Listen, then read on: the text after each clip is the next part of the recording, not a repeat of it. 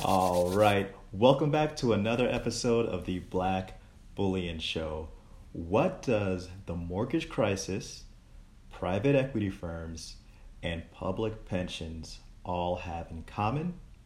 Well, I'll let you know that very shortly. But first, if you're new to this channel, please hit that big red rectangular subscribe button right down below. Also, please hit the like button. It helps to get this economic evangelism right on out there to the masses, hopefully bringing more people into the precious metals space. Okay, so in a previous episode, we discussed how the oncoming mortgage crisis could impact banks and non-bank financial institutions, which could eventually rock equities. Now, I want to focus on another potential domino effect that could spiral out of control, all starting from the mortgage crisis. Now, simply, when leverage rental real estate loses mortgage payments en masse, this will put a strain on private equity firms and even more strain on public pensions. Now, this was further underscored by Bethany McLean in her recent interview on CNBC. She's actually a CNBC contributor herself. So this is what she said in the interview, and I quote, "Private equity is woven into the very fabric of our economy. I was very shocked when I looked at it. For one, 30% of Blackstone's money comes from public pension plans. A lot of public pension plans have increasingly looked to private equity to bail them out from decades of low returns and benefits they have to pay. So private equity is us to a degree. If the industry falters, that's not good news." And in the interview, she later says, "Coming out of the great financial crisis, Blackstone in particular made a great deal of money by scooping up real estate when it was cheap. Now you have talk of commercial real estate with mammoth defaults cascading." Now, she goes on to say that private equity will also be there to scoop up those failures, but we currently have private equity owning these future failures, so to speak, in commercial real estate. Now, to give you guys a better idea of this, check this out. This website shows the biggest commercial real estate owners right now. And it goes on to say commercial real estate is a multi-billion-dollar industry. On the whole, there are a handful of companies across the globe own and manage hundreds of millions of square feet of commercial real estate.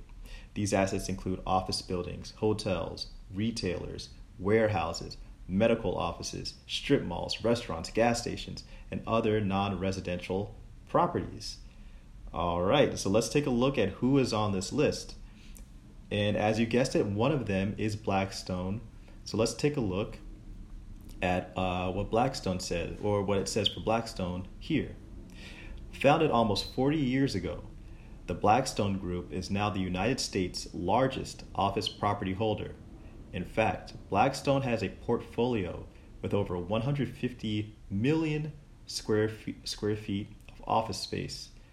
One of Blackstone's more iconic properties is Chicago's iconic Willis Tower, formerly known as Sears Tower. Furthermore, the group owns more than 300 million square feet of retail, residential, and industrial space. During the past 10 to 12 years, Blackstone has grown tremendously. Since going public in 2007, it has quadrupled in size. On top of that, Blackstone's real estate division has exploded from a $17.7 billion venture to a $100 billion portfolio. According to BizNow, since 2009, it has spent more than $50 billion on commercial real estate. In addition, Blackstone closed a real estate fund worth about $16 billion in 2015. As a result, Blackstone now has the crown of largest real estate owner in the world. Business Insider has even called the group's chairman and CEO, Steve Schwarzman, America's landlord. Now, with all of this commercial real estate, being under, possibly being under mortgage seas, let me know what you guys think in the comment section below. Now, I know that a lot of these guys are probably already forecasted these things, so maybe they're kind of looking ahead into the future and have already kind of positioned themselves to be able to avoid, an oncoming mortgage crisis, so that they will probably survive.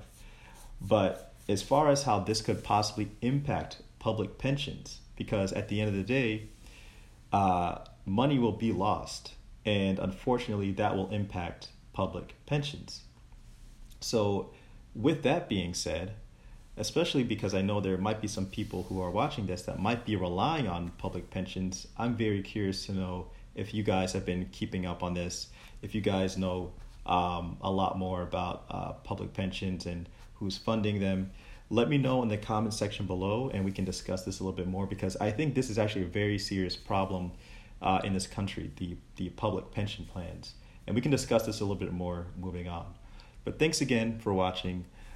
Please hit that subscribe button. Also, please hit the like button. Thanks again. It's Black Bullion.